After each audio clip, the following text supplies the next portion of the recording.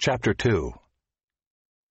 Now after Jesus was born in Bethlehem of Judea, in the days of Herod the king, behold, wise men from the east came to Jerusalem, saying, Where is he who has been born King of the Jews? For we saw his star when it rose, and have come to worship him. When Herod the king heard this, he was troubled, and all Jerusalem with him. And assembling all the chief priests and scribes of the people, he inquired of them where the Christ was to be born. They told him, In Bethlehem of Judea, for so it is written by the prophet, And you, O Bethlehem, in the land of Judah, are by no means least among the rulers of Judah. For from you shall come a ruler who will shepherd my people Israel. Then Herod summoned the wise men secretly, and ascertained from them what time the star had appeared.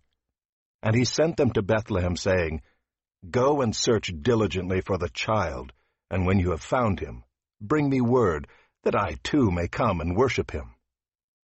After listening to the king, they went on their way.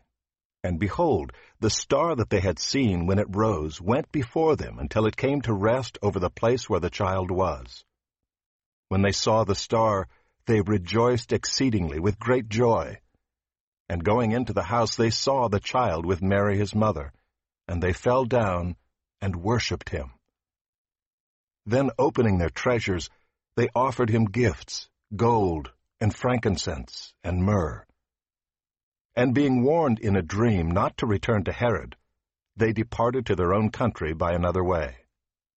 Now when they had departed, behold, an angel of the Lord appeared to Joseph in a dream, and said, Rise, take the child and his mother, and flee to Egypt, and remain there until I tell you, for Herod is about to search for the child to destroy him.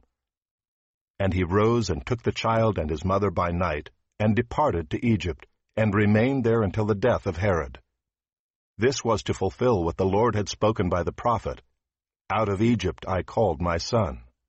Then Herod, when he saw that he had been tricked by the wise men, became furious, and he sent and killed all the male children in Bethlehem and in all that region who were 2 years old or under, according to the time that he had ascertained from the wise men.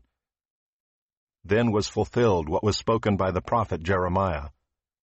A voice was heard in Ramah, weeping and loud lamentation, Rachel weeping for her children.